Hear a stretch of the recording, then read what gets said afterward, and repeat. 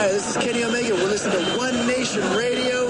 Check it out, guys. These guys know what's up. Big Kenny Omega fans, and that's all that counts to me. Goodbye and good night. Bang. This is Mike Sempervive from WrestlingObserver.com. Check me out on Wrestling Observer Live every day. And also check out your boys, Rich and James, on One Nation Radio. Woo! You now rocking with One Nation Radio. Welcome to the program. James Boyd, Richard Latta, and a couple friends with the show for your wrestling needs. Shopping out the rest of the IWC. We gon' tell her how it is. We gon' shoot from the hip. If they putting out trash, we gon' rip from the bits. Make sure that you tweet us and you rate the shows. Tell a friend to tell a friend. Now let's get it on the road. Hey, One Nation Sports. One Nation Sports. One Nation Sports. Welcome to One Nation Radio. And now here are your hosts, Rich Latta and James Boyd. And thank you for listening. SocialSuplex.com. BWB, what's up? This is Wale, and this is One Nation Radio. You already know. Welcome to the January 24th edition of One Nation Radio. James, what's going on, man? Not too much. Just like mildly excited and optimistic for Royal Rumble. So, yay. Let's see what happens on Sunday. Look, man, you all right? Because I was like, look, you know what the Royal Rumble is. And the bill been whacked. I mean, I'm just like,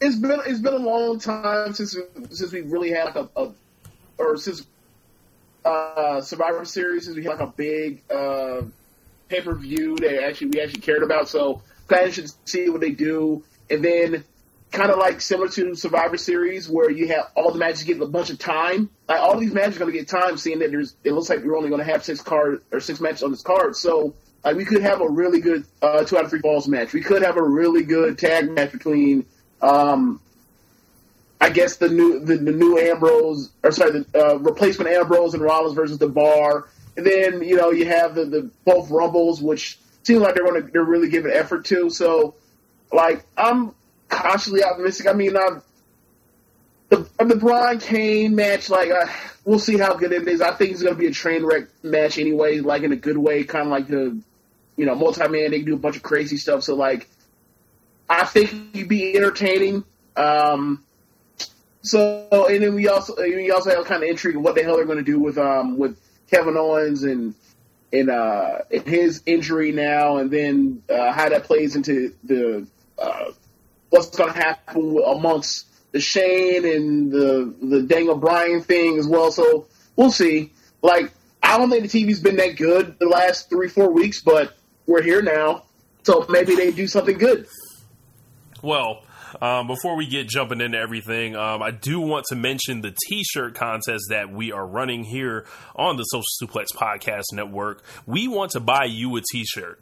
The network is running a contest where all you guys have to do is give us a rating and a review on the platform of your choice. We like iTunes personally.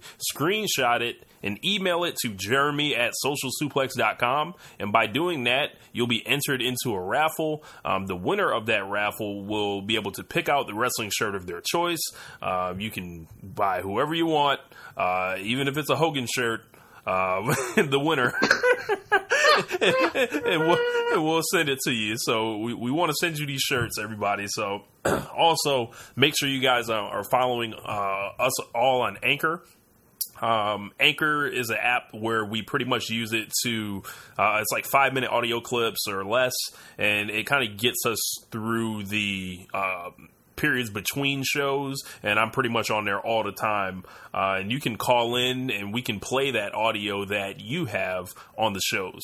And thank you guys for your continued support. We were off this weekend. I was like a little bit under the weather, but I love the numbers that were not only rolling in just on One Nation Radio, but across the board. The interaction is key, so we need you guys to rock with us. Getting into it though. We know what y'all came here for. So, ENZO AMORE is no longer with the WWE, and I couldn't be more thrilled. I've never liked ENZO AMORE. I thought he's been a shitty wrestler. I thought he was a terrible human being, and it seems like all of my fears have been confirmed about this guy.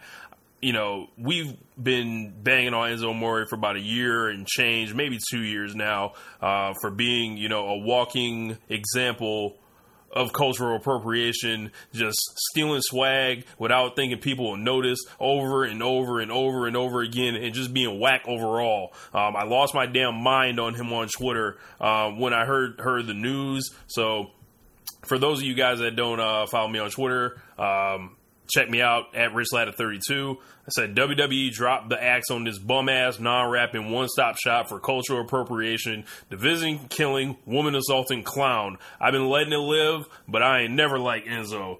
He can't rap, his hair is terrible, his tattoos are dumb, and supposedly he's raping out here. Enzo Amore is a scumbag, and he's been that way since they had him playing a babyface. I knew he wasn't shit back then. We need to throw him the fuck away like Uncle Phil used to do Jazzy Jeff. He has a nerve to call himself a real one. You don't know the first thing about being a real one. Like, fuck out of here, man. He did a fuck-up challenge with his whole career inside of 6 months. I hope they paid a troll toll to get up on him. I watched that Corey Graves interview, and I didn't talk about this on the show last week, but I don't think I've ever wanted to put hands on somebody more for somebody than when Enzo was in front of Corey Graves. This shit was nuts. And then we found out about the rape allegation. WWE pretty much had to do this, James. I don't know how you feel about it, but I remember this guy stealing promos from rap songs and rearranging them so people don't notice.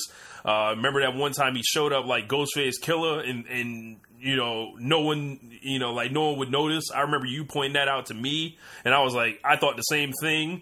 He converted the Michael Jordan logo into some appropriated bullshit. The man came out here with a Thriller jacket on, like he was Mike. Fuck no, you're not. I've been ready to get Enzo the fuck about the paint, bro. Like, straight up. That fake-ass running man, all that shit slid way too long, bro. He has half of a Tupac Thug Life tattoo on his chest. That's exactly stomach. Yes. He showed up on national television for years with half a Thug Life tattoo. Like, shit was all good. If that's the realest guy in the room, everyone in there is a fraud. Where is Big Cass to big boot this man on repeat? James, your thoughts on this whole Enzo Amore situation? Yeah, I think we've beaten the dead horse as far as he's not that good of a wrestler in the ring. He's just a promo guy who, in a different time, if Vince didn't absolutely detest the idea of a manager, would have been a manager, especially for Big Cass at the time. But that's not what he did, so they decided to have him come out here and, make, be so bad a match that he makes, the main roster guys look like doofuses, like Cesaro, who, might possibly the most physically gifted guy in the entire company, look like a schmuck trying to carry him around. But, moving aside from that, onto the important stuff that, really matters besides, us. Yeah, the actual important stuff besides us, talking and making fun of the fact that he's such a wrestling, the fact that he might actually be a fucking rapist. Regardless of whatever happens with him, and maybe he gets exonerated, maybe there's multiple. Apparently, there might be more than one witness of the interaction or whatever, the sexual encounter. Who knows what happens? The statistics of what it is with women that report rapes and whatever else, or women that are sexually assaulted, and the shockingly, detestably, embarrassingly low amount of percentage of people that actually pay for their crimes. But on the other end, you have WWE's relationship with Enzo at the time, which is anything that happens, because you have a morals clause or standards clause, or whatever else. If something happens or you're under investigation or whatever else, and you're aware of it, you're supposed to let WWE know. And apparently he had not. So they fired him after suspending him for a day. You got to go at that rate. Yeah. Based on that, just alone, you got to think we always joke, ha ha, nudge, nudge, wink, wink, that these guys are independent contractors. But in the sense of them being independent contractors and you're not being an employee, like either situation, you have a relationship with somebody who is giving you money and has, you know, something at stake as far as a public relations. And also, like, you can't leave them out of you can't just leave them out of the lurch for that long. Like, this was really fucked up thing that he did as far as him not telling them, regardless of whatever happened. He's moving that to the side for now. Like, regardless of whatever happened, he should have told them this. So he deserves, you know, in theory, if I was running that company, you did something that it's like really, really bad, and I have to answer a lot of bullshit because of you. You're not worth the trouble. Goodbye. They put his face all over all this shit. They put his face all over a bunch of shit. They essentially built a whole show around him. I think WWE's at least owed that to, because it could have even been a situation where if he would have got out in front of it, who's to say WWE doesn't, and this is going to sound terrible, but help him like make this whole thing go away. Like, who's to say that? Like, where they, you know, they can be in front of the media rather than on the defense. Because I could imagine on Raw 25 that day when all the allegations broke, Vince McMahon don't want to hear that shit. Right. Especially when you're going into to Raw 25. But I remember a story about Dean Smith. For those that aren't into the sports world, Dean Smith is the patriarch of the University of North Carolina men's basketball program. He helped actually integrate the state of North Carolina. Like, he's one of those kind of like, man was trying to win. Or he's kind of like one of those special, like, what do you say? Man was trying to win. I'm in the crowd more than the players, but yeah, that too. But ultimately, that was beside our just like you know, like, this kind of person kind of like matters to. He ain't just like he's more than just a basketball coach. Is kind of what I'm saying. But anyway, he. You know, just what you've been a Duke fan about this gigantic long list of the Smith coaching tree and disciples, and, you know, even to this day, his fingerprints are still somewhere on the program, even though he's dead and gone. But there was a former coach that asked him one time, as far as the situation, on how to explain on something. He wanted to know, if I'm up 3 points. When the clock is running down, they're, you know, about to the end of the game. Should we foul by being up 2? Basically meaning, like, don't give them a chance to tie the game. Will your strategy, Coach Smith, be to foul him, put him, you know, on the free throw line, get the ball back, and then handle that, or just let them get a shot off? And his answer was, whatever you do, you should have a plan to explain it to the media. That's what his strategy was. Right. It wasn't do this or do that. It was, whatever you do, have an answer for the media. Yeah. Enzo did not leave an answer for Vince McMahon or Stephanie, who's in public relations, or whoever else, to answer these questions when there were inquiries or whatever. So when you leave somebody in the lurch like that, that definitely frays relationship, and that definitely is a bridge burner. So that's where he's at now. And this was like the last straw, reportedly, because, you know, Enzo had several incidents that have gotten him heat. He's had the deal where he's bringing people into the locker room. He had the joint where he was trying to flex on the stripper. Remember that whole story? We clowned him over. It was just too many problems, one on top of the other with this guy. And I think, you know, I saw a tweet today that was really interesting, and there's a lot of this, you know, has generated, you know, conversations that this section of the fan base, I don't know if we really want to have with them, because it feels like we'll be doing a whole lot of educating, James.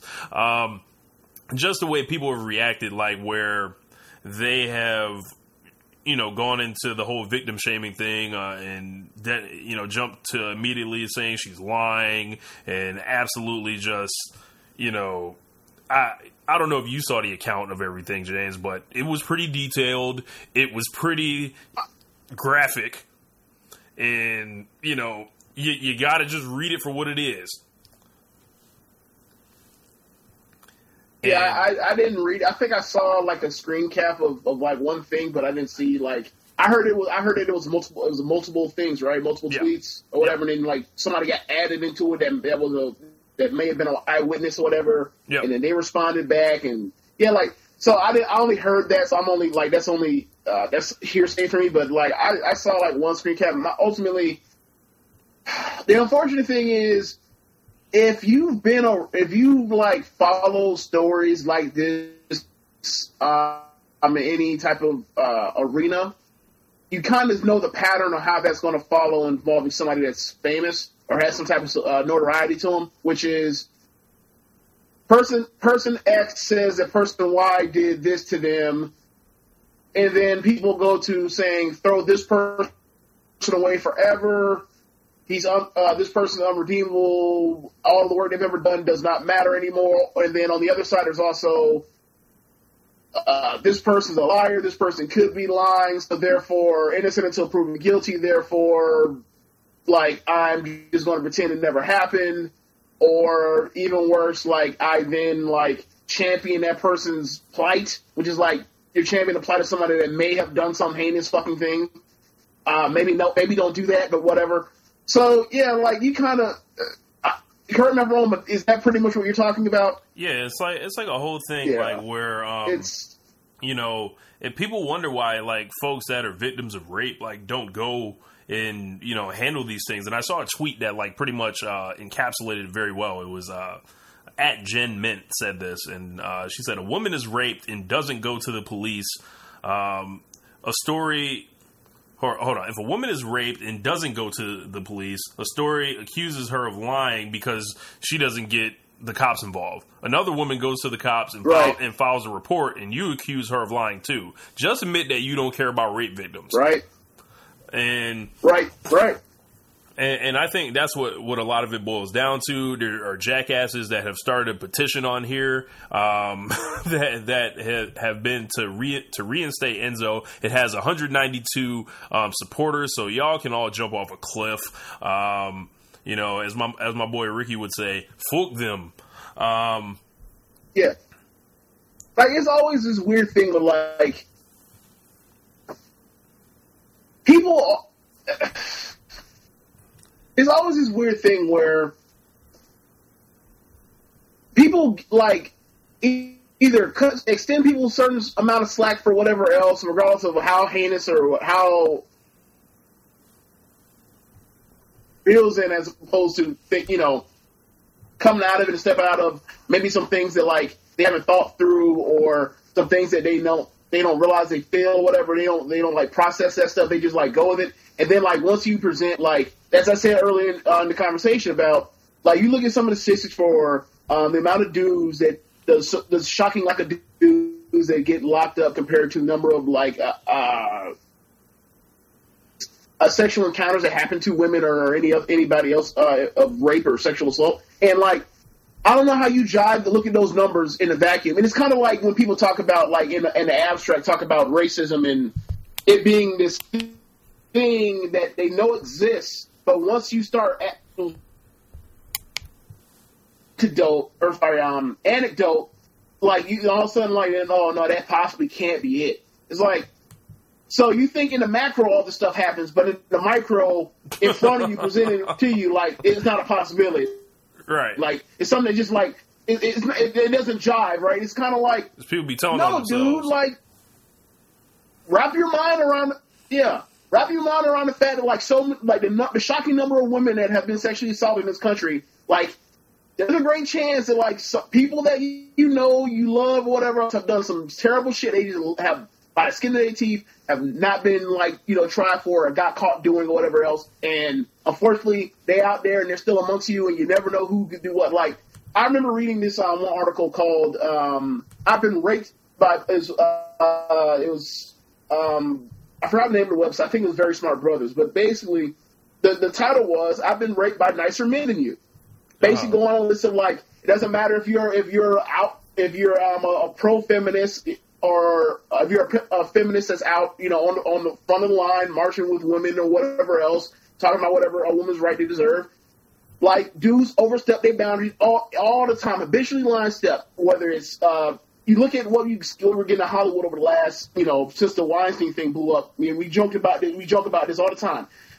People getting all their legacies brandished and talked down because they did a whole bunch of shit. This shit bigger than Matt Lauer, baby. We always say that because all these dudes, there's all of these dudes out here stepping over lines all across the world, and when dudes have been able to escape for the fact that, like, this society has been built to not give a fuck about women.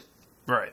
So when something like this happens, and people know this, yeah. People know this, and it was a matter of time before it came to wrestling. You bring up an incident of this happen. Sorry, I was, and we were saying it was a matter of time before it came to wrestling. It was just like, who would it be, or like, would it be an internal thing, or would it be like something like that? And this is like the first big story like that in wrestling.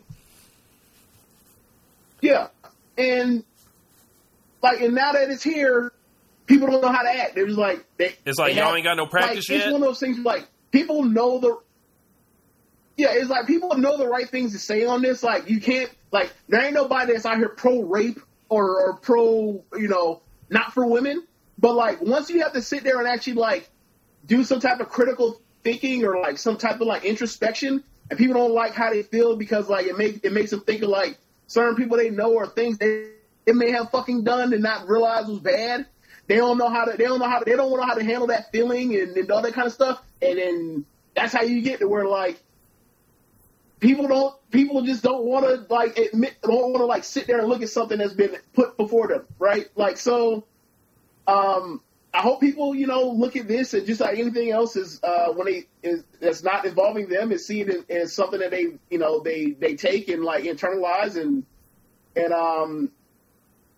try to come up with and start thinking about some of the stuff that they see on an everyday basis that like they let slide or whatever else, or they see and they like try to and just like overlook it, and like maybe we can make this shit happen to this woman and it's fucking horrible, maybe possibly, but probably, but like maybe we can move over here and make this world a better place off of something like that, or like I will say this though, there's been a million examples like this, so hopefully like we don't need 1,000,001, but it's where we're at right now. Also, she was, I believe she's a Snapchat model. So essentially, like, if not exactly a sex worker, she's a cousin of a sex worker. So apparently, assholes are perpetrating the thing. She couldn't have possibly been raped. Like that's supposed to like magically like stop. I don't know. I had a lot bigger. I don't want to say I had a bigger problem with the reaction to it, obviously, than the fact that it's absolutely horrible. But both of them kind of run hand in hand to me, because I'm just like, are you fucking kidding me, man? Fuck Enzo Amore. It's respectability. And that as far as that, like, that's respectability politics. That's just like like people trying to find a perfect victim actually like be worthy of their sympathy or their empathy, and it's like, nah, like, something horrible may have happened to this person. Like, that's good enough. Doesn't matter if they were a saint or not, or they're not something happened to them. Like, you don't need to be friggin' Virgin Mary to like be worthy of compassion. Oh man, yeah. So Enzo Amore no longer with the WWE. We don't have to watch him murder the belt. We don't have to watch him murder the division. We don't have to watch him murder matches. We don't have to watch him at all. We don't have to watch the tired ass catchphrases. We don't have to watch any of that shit. And hopefully the right thing is done, whether it's for him or against him. So, moving on. WWE Raw 25. James, this is going to be fun. So WWE Raw 25, the 25th anniversary of the show, Monday Night Raw that we watch every week. Been going on since 1993 for those not really, on the whole math thing. But the it came to us from two different places in the Barclays Center. I got a question. Yeah. I got a question. What was Raw 25 celebrating? Exactly. It was celebrating 25 years of being on the air, I guess. Okay, because I'm going to say, because it's not a 25th anniversary, just to make sure you know that. The same way the WrestleMania 25 is not the 25th anniversary of WrestleMania. That would be WrestleMania 26. They love fucking this up. They love fucking this stuff up. Every time. Yeah, man. So the whole deal with this show, James, what did you think of the show overall?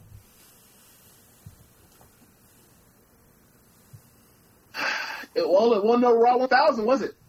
Fuck no. Yeah, excuse me, James. Fuck no. Yeah, I mean, I love the opener. The opening segment with Austin and Vince and Shane and Stephanie. That shit was great. Yeah, it was great, and it's also like a reminder of something. But I think we may get to that later. You want to get to that now? So I can go through the what happened. So we opened up. Shane McMahon, Shane McMahon and Stephanie McMahon were in the ring, saying what up to everybody, and basically telling us like, hey, thank you guys, called the fans the heroes or everything, and they thanked the unsung heroes backstage. They thanked the fans for making Raw a success, and they showed the big opening video package of Raw over the years. I really liked the video package that they did. We came back, and Stephanie was thanking everyone again, and then she said it was her honor to introduce the one person who made it all possible, their father, Vincent Kennedy McMahon, and the No Chance in Hell music hit, and it felt like Jesus had returned, apparently, because Vince McMahon got a monster pop that, I don't know, that I wouldn't have gave him, but, apparently every time you see Vince, you just got to lose your mind. I mean, well, to be fair, every time we see Vince might be the last time at this point, because he's 73, yeah. right? That's true. That's true. But yeah, so these people jumping up and down, him, and then all of a sudden, a month later, he just gone. Look, these same people be jumping up and down, talking about this man's old, he's senile, doesn't know what he's doing, and everything with Roman Reigns, and you go out there and cheer for him and lose your damn mind like Jesus' return. I agree, but here's the thing, right? As somebody who has lived through something like this, known as a Florida State football fan of the lost decade, Bowden's last 7 years there, 8 years there, where you're like, yes, this dude built this thing from the ground up, and it's all because of him. But he also needs to go. Like you saw me. You were there during that Gator Bowl during his last game when he planted that spear. I was boo crying. I never want him to leave because he built the thing, right? Ultimately, you are appreciative of the person that built something that you love, regardless of the fact that it's not doing as well as you think it should at the time. And Makes to be sense. fair, that's what Vince spot still has flashes of brilliance. Like the Braun Strowman thing this year and the Goldberg thing a year and change ago or whatever. Those were 2 home runs he knocked out the park. Now, overall, if I look at the entire all 5 hours of the TV I have to watch every single week, no, there's more missed than hit at this point. There's a lot of either singles, strikeouts, than runs on the board. But I feel like a lot of stuff he's dealing with is the fact of it's a lot of product to try to put on for a week of wrestling, right? So, he's regardless of how good I think the show could be, ultimately, we're still talking 5 hours of live television. Yeah. But yes, that is true. The Roman Reigns thing is hilarious. They bring out the Daniel Bryan thing. You want to go to the men's thing? We'll get to it. We'll get to it. Yeah, so we'll get to that. Yeah. So Vince essentially, I understand it. I understand why he gets cheered.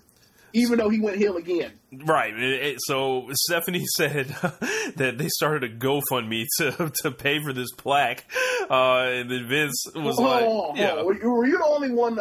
Were you also taken aback and pulled out of the show when she said that? I wasn't pulled out of the show. I thought it was hilarious. I was like, wait, you rich motherfuckers are starting to GoFundMe? You paid for it. People pay $800 a ticket to go to the Manhattan Center and watch a match or two and a bad Undertaker promo and a bad DX thing, and you out here signing up for a plaque on GoFundMe? Unbelievable. Yeah. So Vince, they out here misappropriating funds. Yeah. They said it was beautiful. It was mahogany, and then it's a plaque, and then all of a sudden Vince lost it. Rich, misappropriating funds is not even what that means. I just said it because it sounded funny. Misallocating funds. Yes. So Vince immediately heels on the crowd. He said, "This whole thing feels a little cheap." So as soon as Vince started, acting unappreciative, I was like, "Oh, this man's about to get stunned." Apparently.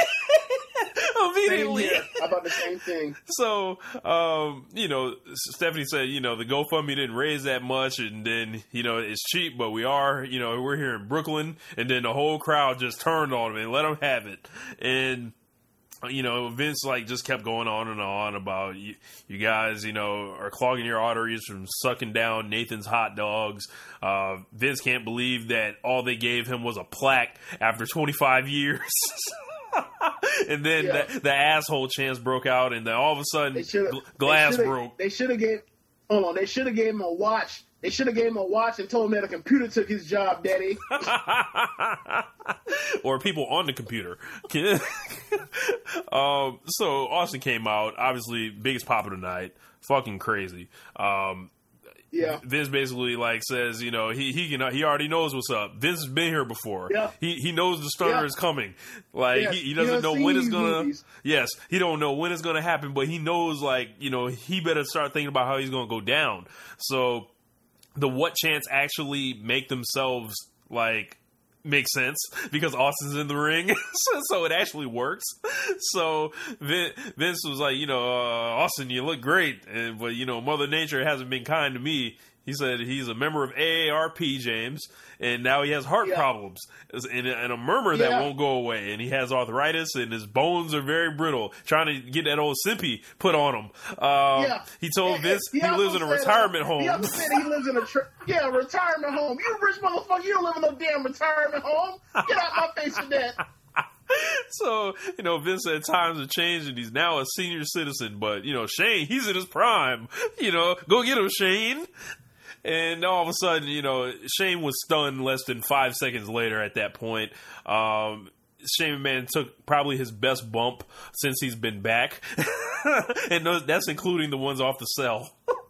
That's terrible. You ain't gonna get that man props for falling 20 feet to his near death? Fuck no, that man's a dumbass. That man did that shit more than once. So, they start, drinking all the beer and everything like that. They hug, and, Vince shakes Austin's hand, and he walks away, and all of a sudden he just stops for some weird reason. I don't know if he didn't think he could get away from Austin, but he turned around, and Austin basically was like, you know what time it is, assume the position, get your ass stunned. And,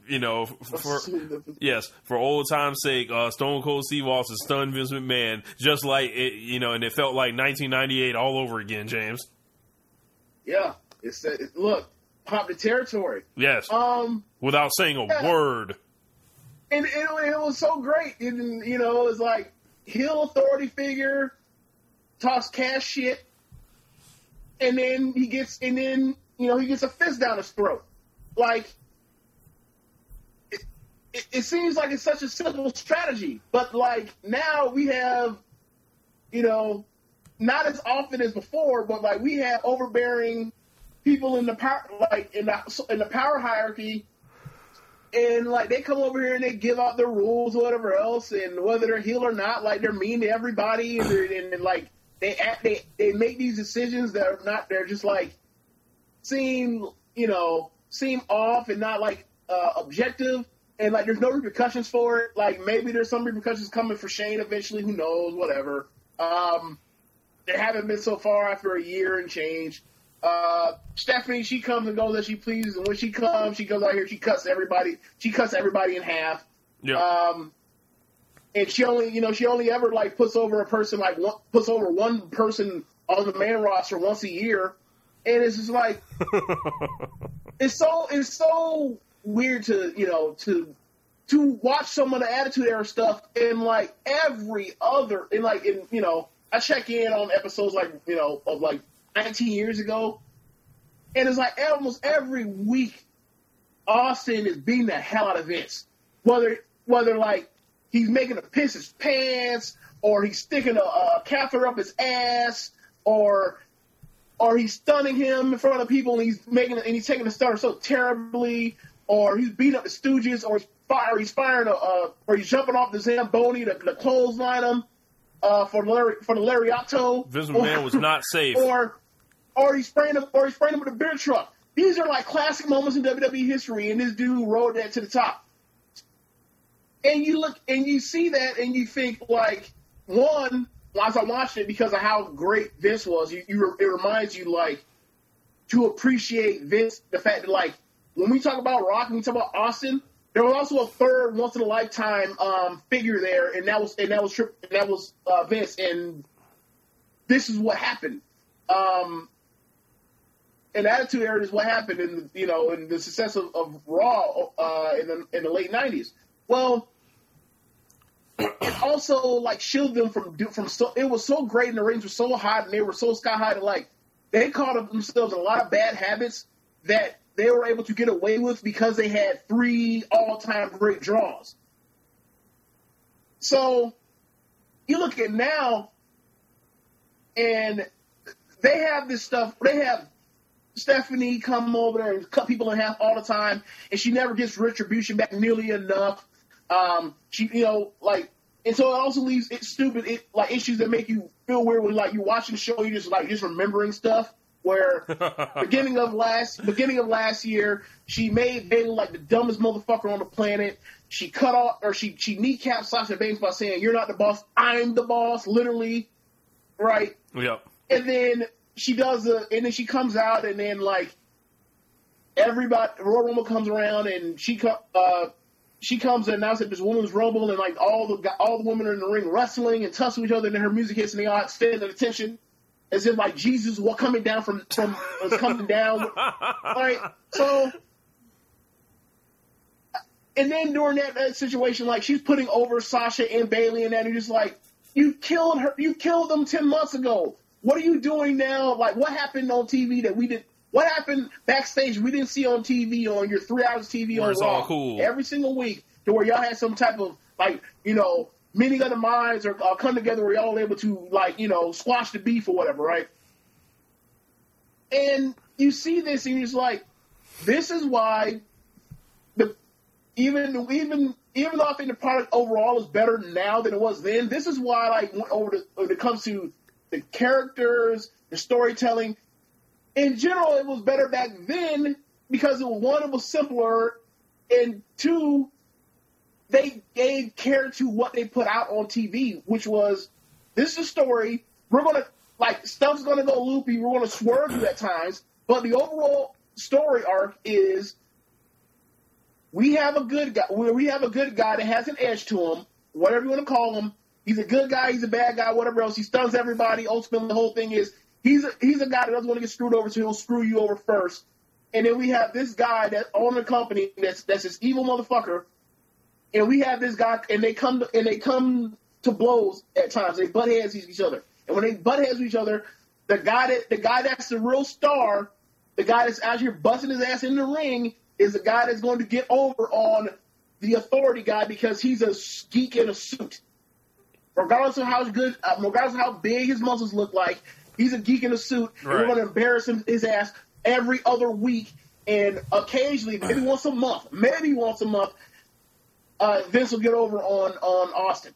But this way with Stephanie, where Stephanie never once a year, this is an issue. And I just wish they would watch her. Like, you watch that, you see that segment, you see how great it was, you see that might have been the only good thing on the show. It was damn sure the only great thing on the show. And you don't go back to your blueprint, you don't go back and look at some of your shows and be like, you guys had a plan you guys succeeded because you did this, not because you did this. It's almost like they sort of remember what they used to do, and then say, and then they rationalize it to where we can fit it to, they come up with this. We can do it better. And it's like the cliff, and it's almost like when we talk about NXT call-ups, where it's almost as if Vince gets the Cliff Notes version of why this person got over and how they got over, and he's like, I could do it the same exact way or something pretty close and probably have a chance of it working, or I could do it my way and do it better, and then resulting in the Ascension, the Revival, anybody else, Sami Zayn, Bayley, Finn Balor.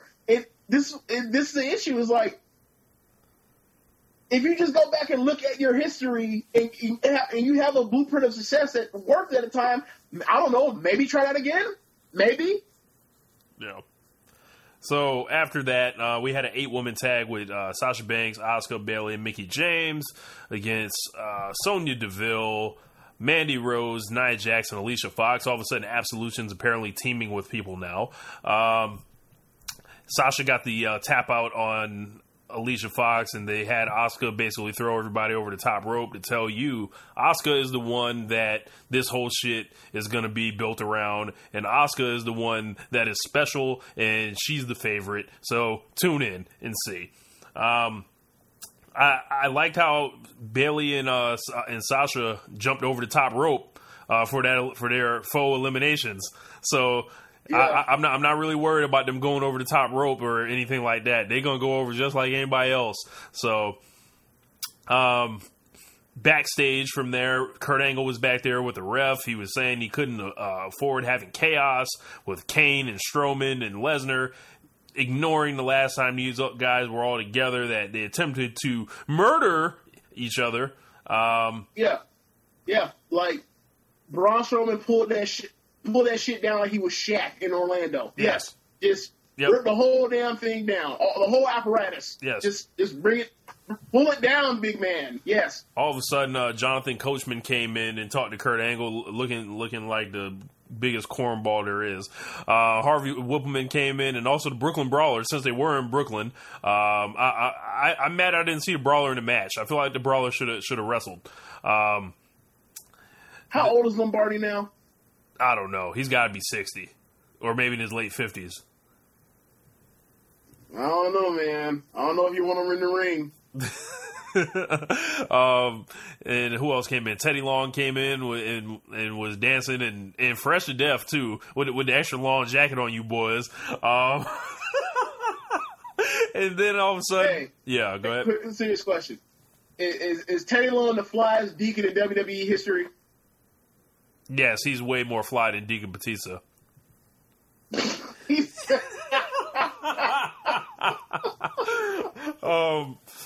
Bruce Prichard came in, huge pop, and and then the funniest part was he knew everybody in the ring except Coachman because he wasn't there with him. So, right.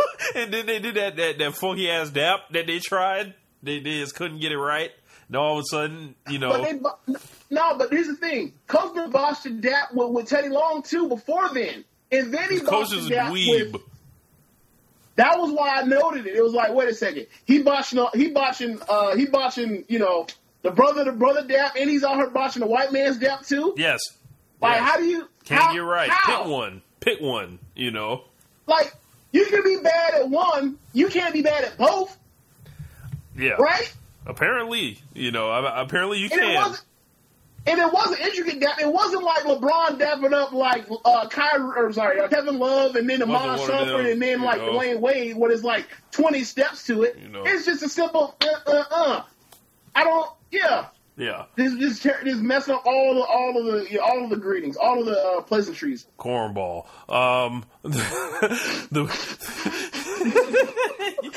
You know right where I'm going with that. I wasn't ready for that.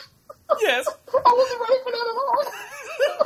So the boogeyman came in there, and he was eating worms and shit, and looking like an absolute this guy boogeyman. I saw someone on Twitter that it was like the boogeyman figured the business out a long time ago. This man has finessed this shit into getting paychecks for the last 13 years without taking a bump. So. After that, The Undertaker came in.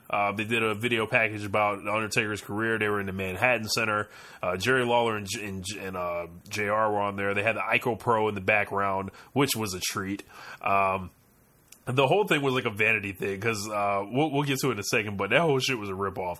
Undertaker came out, cut this weird-ass promo. James, do you remember this promo at all? Yeah, like...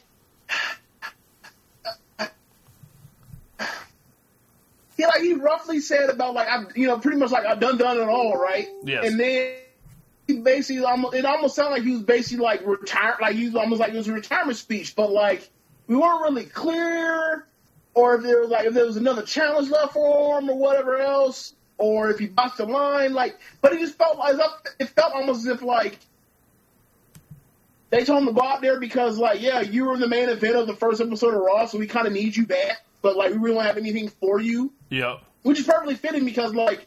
Like a lot like John Cena, they haven't anything to do with John Cena really for other than like Roman Reigns, like ever since WrestleMania. So it's kind of like fitting, like we need you. What you want me to do? I don't know. We'll figure it out. And then you keep coming down the line on something like, wait, it's like this all you have for me? Stuff happens. We had to move stuff around, but we here, so you might as well use you. Like honestly. It was longer, but, like, did they make any better use of The Undertaker knowing Royal Rumble or WrestleMania compared to Chris Jericho backstage with Elias? Because, like, it felt like they got the same use out of him effectively as far as, like, y'all just there, we're going to use you to pop the crowd, and, that's about it. What do you think? Do you think they made better use of Undertaker or Jericho? Definitely Jericho, because Jericho is he came in, he got his gimmick over, he got to interact with somebody. Oh my God, these fuckers! Like I'm gonna have to silence this thing. Mute. Hey, I be muting the that group all the time, so yeah. I understand. Indefinitely. So but yeah, definitely Jericho. Undertaker came out there, and it was just like people were chanting "Holy shit!" Even though like he literally just walked to the ring. I'm so tired of Undertaker, James. He needs to go to fuck. Get Undertaker old ass the fuck out of here, bro. Like you got to go, bro. I'm done. Like, and I've been through this over and over and over. The only thing I'll say to him is he looks in a lot better shape than he was last year at going to the Royal Rumble in. Well, we'll see. That man kept his jacket on, so he covered up his gut. But I'm saying like he looked more toned in his arms and stuff too. That's all I'm saying is this, right? I don't know if he's gonna have a match. I've heard he's gonna have a match. Like I don't know if he's gonna have a match. I've heard he's gonna have a match with Cena. I don't know how good that match is gonna be. I'm not particularly interested in actually wanting to see that match. Like if they're going to use him. You would have hoped that they would have made better use of him for this appearance than that, right? Seeing that it was like I think the first hour had like almost 5 million viewers. You would have thought that they would have made better use of Undertaker than have him come out there and cut a nothing promo. Yep, because talking ain't never really been the Undertaker's strong suit anyway. So I don't. That too. There's also that too. But also the weird part is like last year when he was out there coming out with the lines like I'm digging holes and I'm taking souls and digging holes. Like, that was fire. This year, not so much. Yeah. So after that, Roman Reigns and The Miz, actually, no, before that, we get the first card game. The APA's backstage with Heath Slater and Rhino. Then all of a sudden, the $1 Million Man, Ted DiBiase, walked in with the $1 Million Championship and threw some money on the table saying what to do. And then all of a sudden, $1 Million Man was in on the game. Then we got the Raw general managers over the years, and then Big Johnny came out dressed in that all red, and then William Regal was brought out, and also Eric Bischoff. Big pop for them, and then all of a sudden, Daniel Bryan, the crowd lost their mind. Everyone got to do the yes chants, and you're just like, man, when they gonna do it? Then all of a sudden, the Miz music hits, and it's like, you fuckers. Like, why are they doing this to us, James? Like, they are just, like, fucking with us and teasing us. And they did that stare down with Daniel Bryan and The Miz. And they made us want to see the match all over again. But, okay, so my thing is, it's smart in the short term, but short-sighted. It's myopic. Like, for that 5 seconds, okay, so for the 15 seconds of interaction they have when they're that close to each other and they walk by each other and they throw the death glare at each other, like, that's great. That's awesome. We all remember that as a callback to when The Miz took off and became relevant again. Like, even though like he was always really good, but like that was like his jumping point to actually like get back into being if you will, a rotation guy, right, in WWE's mid-card or whatever else.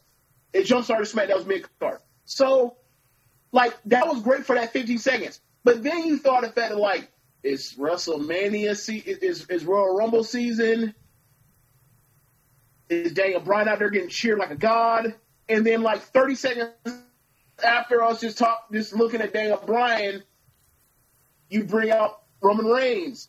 And the objective, I thought, was to get Roman Reigns to be, liked. Like some people will say he's a tweener. I say that's bullshit because, like, what has he done to be tweener-ish? Look, that man ain't none. He ain't in between none but one boo and the other. Yeah, right. Like, if he was a tweener, I think he would, show more of that aside for like twice a year, right? Like, that's just being like a baby. That's like that's I equate that to just like the same times Hogan and Cena have been dicks as baby faces. So anyway, so then you get into the match and then you think of it all over again. Where it's like, oh yeah, WrestleMania Royal Rumble is 5 days from now. Royal Rumble, Daniel Bryan, Roman Reigns. Fuck, like people's minds, and then, but. Like, I thought it was a really good match. I don't know if that was their best match. I think they've had better matches. I think their last match was a really good match. I think that was the only match worth a damn on the entire show. I think their last match was better, but I don't care. Miz is an 8-time Intercontinental Champion. He is going up the historical rank. He has one more time to win the belt to tie Chris Jericho for the most reigns. I believe he's going to get the days record, if I'm not mistaken. And Miz going to continue to make this the year to Miz. And yes, the Miz will win the world title this year. I don't know where it will be, but it will happen. And I believe that's a question that we're going to get to later. But it's on. Miz is in the middle of a monster push right now. He's about to get his own show on the USA Network with Maurice.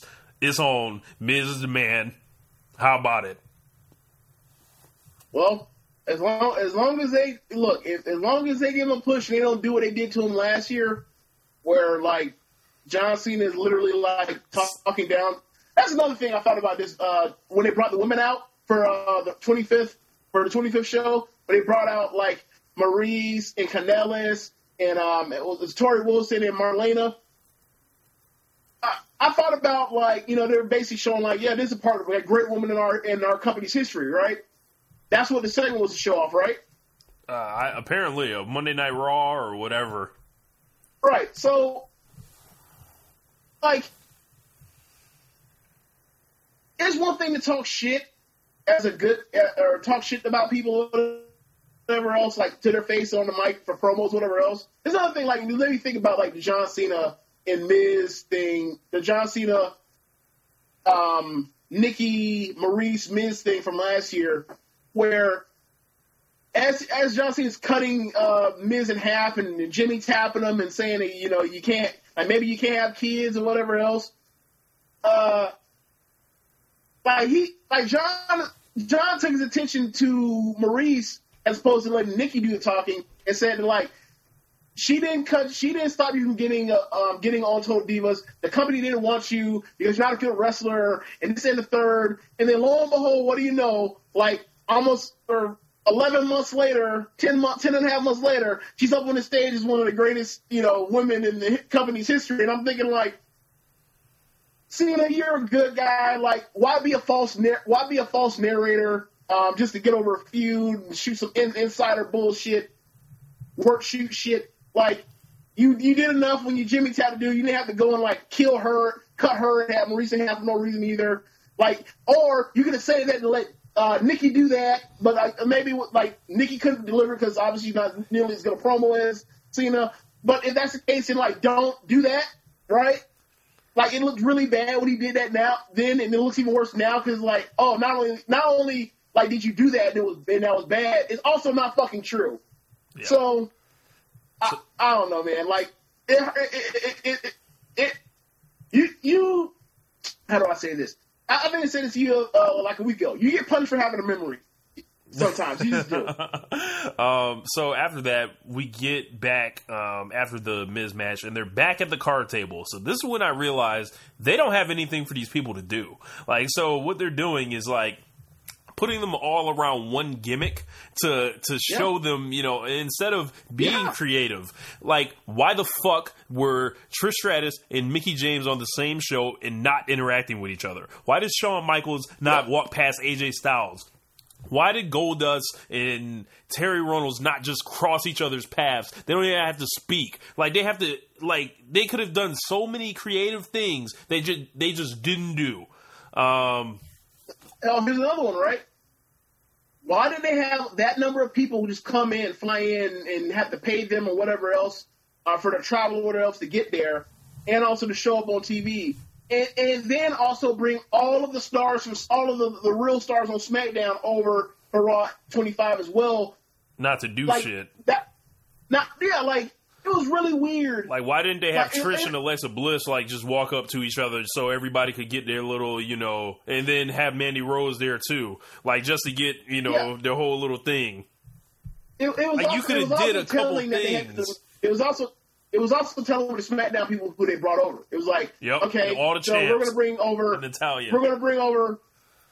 Yeah, like, we're going to bring over the real stars. Like, we're going to bring over Natalya. We're going to bring over Charlotte. We're going to bring over AJ. We're going to bring over, we didn't bring over Kevin Owens and Sami Zayn or Randy Orton or Nakamura, but, like, we're bringing over pretty much the champions and, like, the three other people that we think are stars. Like, so we also brought over New Day and whatever. I thought it was pretty interesting to tell him, like, besides Randy Orton, was there anybody on that list that you've been like, oh yeah, that's the person that should have been on there for SmackDown? How about this? Jinder was on the poster. You didn't see him anywhere. Oh yeah, but that's what I was going to allude to that as far as, like, 6 months as champion for this other brand, can't even get fucking there, right? Yes. Like, it is really weird, really weird. But honestly, like, I feel like the only real omission from the SmackDown roster would have been Orton. Orton should have been on there. Right. Orton definitely should have been on doing there. what? Yeah, doing what? I don't know, but he should have been there because, I mean, he's 12-time or 13-time champion. No, 12-time champion. Yeah. So after that, we had the Peep Show with Christian, and I'm sure the more we go through this list, I'll get more ideas of just stuff they could have done. They did do one thing I liked, which I'll get to later, with Henry and the Godfather. Christian, and he was in the ring, you know, for the Peep Show. I assume that they couldn't get Edge to do the cutting edge, so that's the reason we have Christian for the Peep Show. I think what happened was Edge had he had to be in, like, I think Ireland to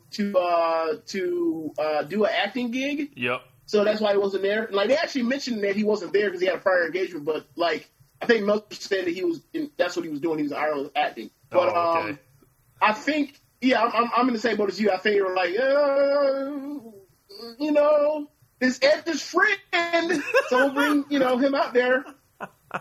So, and you know me, I like Edge a lot more than you, but, like, it's still the same thing as, like, dude, at the end of the day, it ain't Edge. So, like, you could have. No, you like Christian a lot more than me. I like Edge. I meant Christian. My bad. Yeah. Like, I like Christian more than you like Christian. So, but at the same time, it's kind of like, yeah, this is clearly, like, what's meant to be, like, Edge and Christian doing this, and then, like, you couldn't get out, so you're like, well, we can have Jericho do this, or we do the, you know, the highlight reel, or we're gonna do the Peep Show. Let's save Jericho for something else. Yep.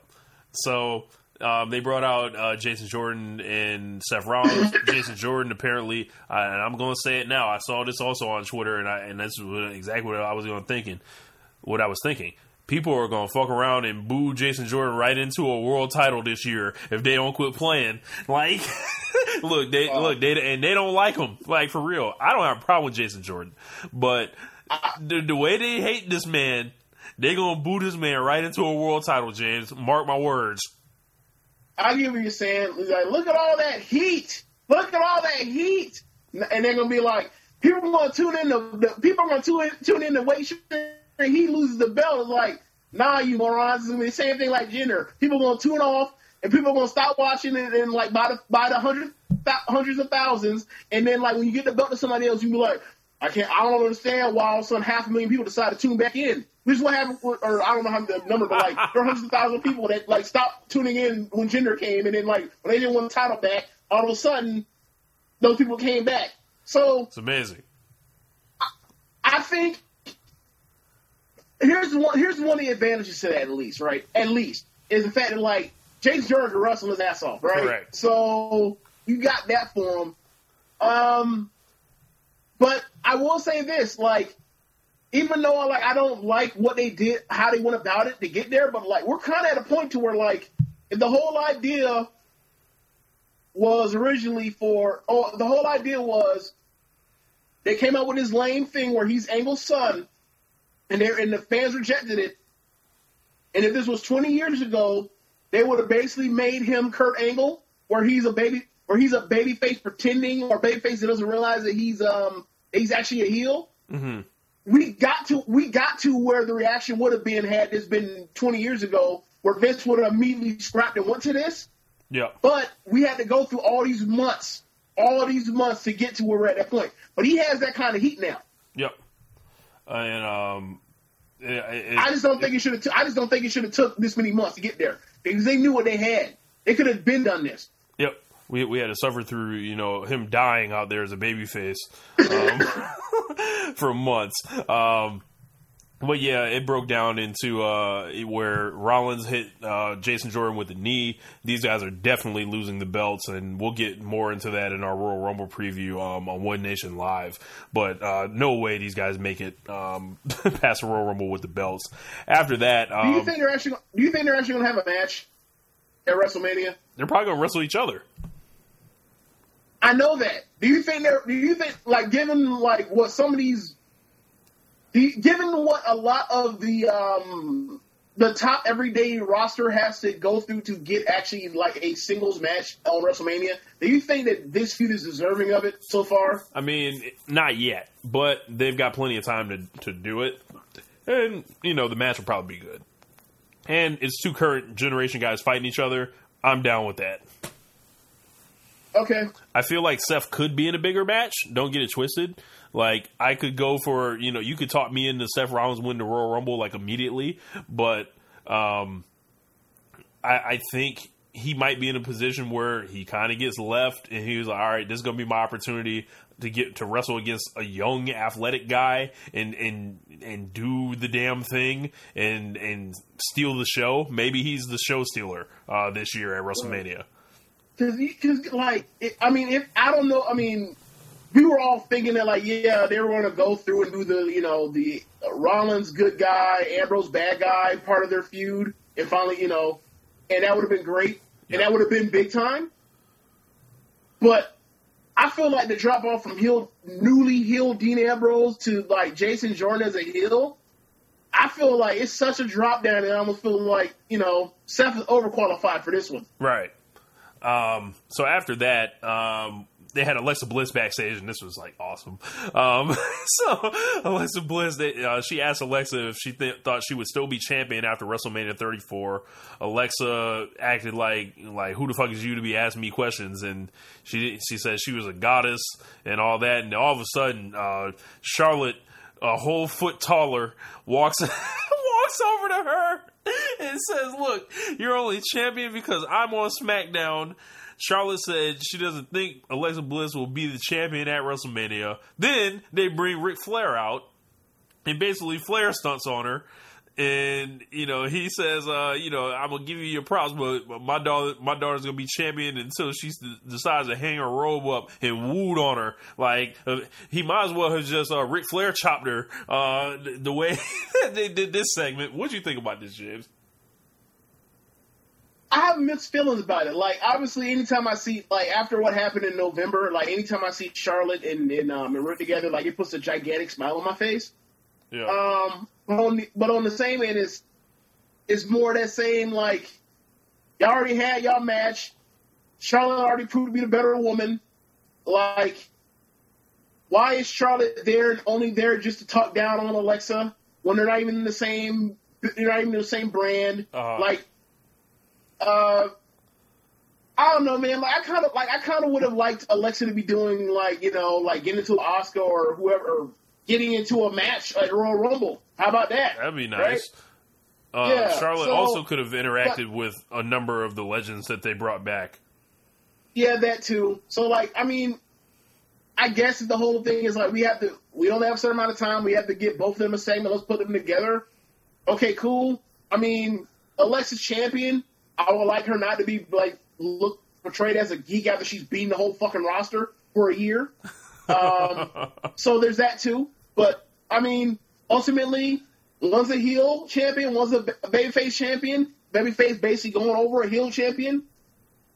I have mixed feelings about it, but I mean, it's not the worst thing in the world. We could have had Charlotte walk up on Sasha Banks backstage and be like, it's been a long time since I've seen you, essentially, and we going to do it again one day. Like, they could have did that. They just leaving shit on the table, James. Like I'm telling you, like, this is like, this was the story of the night. They just left a bunch on the table. Yeah, because, like, another thing is, I mean, looking at also what they did on SmackDown, I mean, aside from hype up, aside from make Asuka like the favorite, like, they didn't do anything as far as storytelling or whatever else could go into the Royal Rumble. Like, you can say what you want to about how much you actually enjoy or what could possibly happen with the Cena and the Elias thing, but ultimately, they're both going to be in the Rumble. And they're both going to be in the Rumble, and there's going to be a storyline where, like, they're going to meet each other, and one of them's going to fuck the other one. So, like, that gives you something. Like, on the women's side, it's just, 18 of them. There's going to be 12 more. It's up for you to find out who the other 12 are, whether they're NXT or new people, or people from the Mae Classic, or women from the Glory Days, and or whether it's Ronda Rousey, and it's going to be there. So after that, the women came out. I take that back. Bray Wyatt and Matt Hardy had a nothing match for 3 minutes inside the Manhattan Center. So, Manhattan Center, this is a perfect time to bring this up. Fans were chanting bullshit. God. They were getting 2-minute squash matches with cruiserweights in there. WWE finessed these folks so bad. That whole building was built for window dressing. And what did you think about this, James?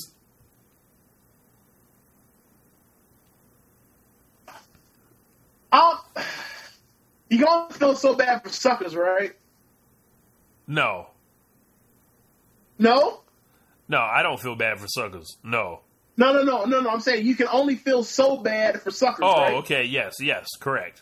Yeah, I mean, they got scammed, but like, do you really think they were going to do, like, knowing how WWE does their television? Do you really think they were going to put, like, their best stuff in front of a crowd of 750 people compared to 17,000 seat arena?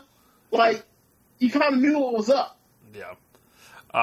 So the women that they brought back were the Bella Twins, Maurice, Kelly, Lillian Garcia, Jacqueline, Tori Wilson, Michelle McCool.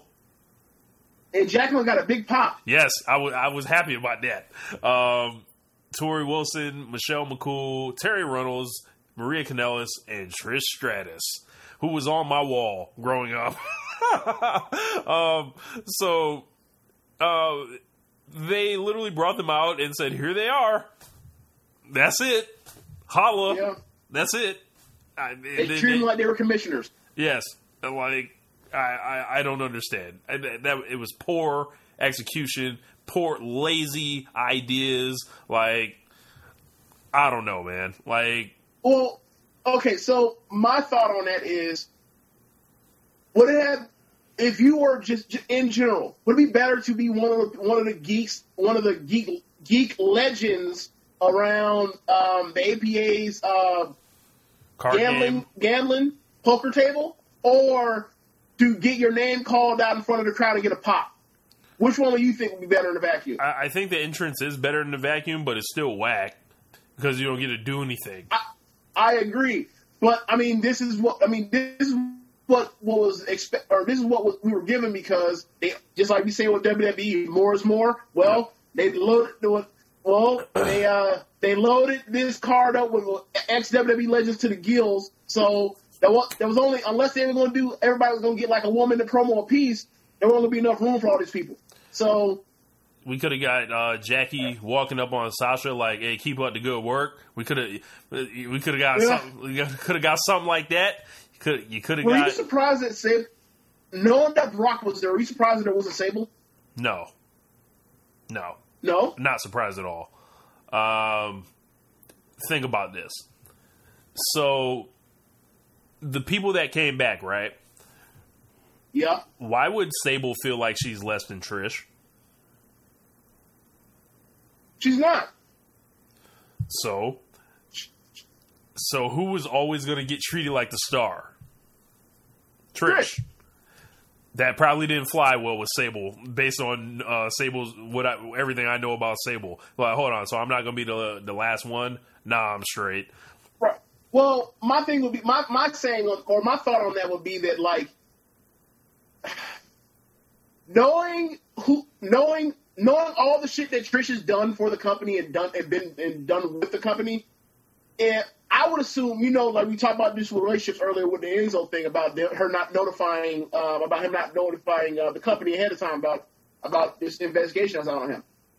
Knowing how relationships work, if you were to come back to Trish and be like, we'd like to have you back, it's 25th anniversary show, and you are a Mount Rushmore woman in the history of this company. But one thing, we got this idea, but like, we're not going to bring you out last. We need to bring out Sable because Sable has these, Sable is kind of being high maintenance. Can you help us out, Trish?